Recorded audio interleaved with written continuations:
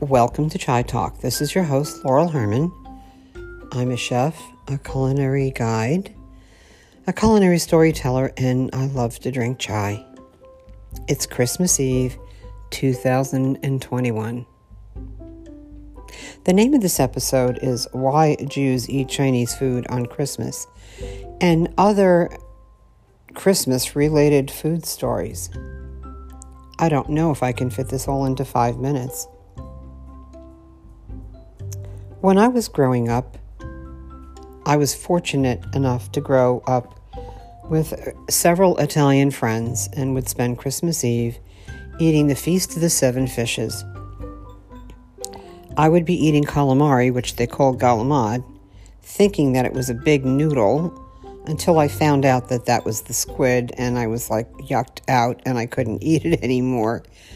But we had linguine and clam sauce and lobster, and the feast went on till about midnight when everybody went to midnight mass, which I thought was fascinating. But the tradition of my people has always been having Chinese food on Christmas. We would always go and flock to the Chinese restaurant or get Chinese takeout. But this all started about 100 years ago in the Lower East Side of New York, when the Jewish and Chinese neighborhoods were virtually next to each other.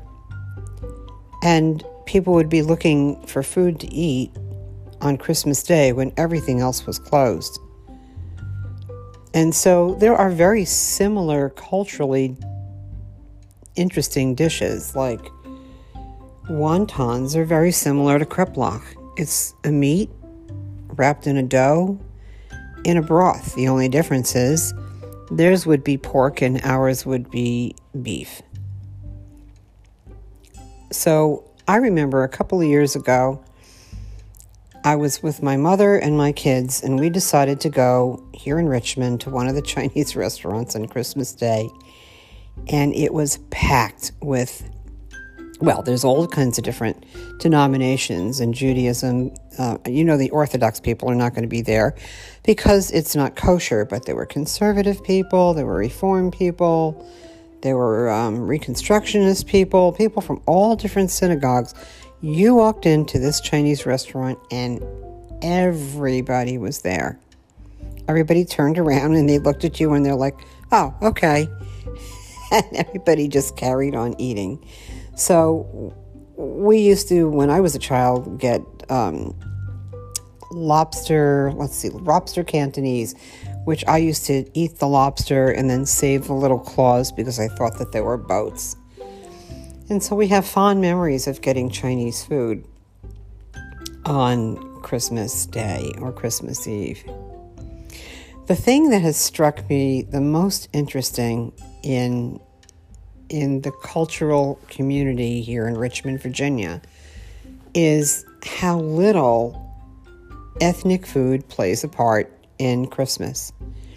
I taught a class a couple of years ago at St. Catherine's School, and it was right before the Christmas holidays, and okay, tell me your Christmas food story. What do you guys eat on Christmas? Do you do anything special? At least we have Hanukkah. We know we're eating potato pancakes. The Italians eat, the Feast of the Seven Fishes. Polish people make pierogies. There's all kinds of different traditions, but none of these kids could answer my question. They were like, oh, I think we have sandwiches, or there was no specific tradition, which I thought was kind of sad, but that's just because I grew up in that environment. So whatever you're going to be eating this Christmas, I hope there's some stories and tradition involved with it that you take from year to year and you pass on from generation to generation. That's what it's all about, isn't it?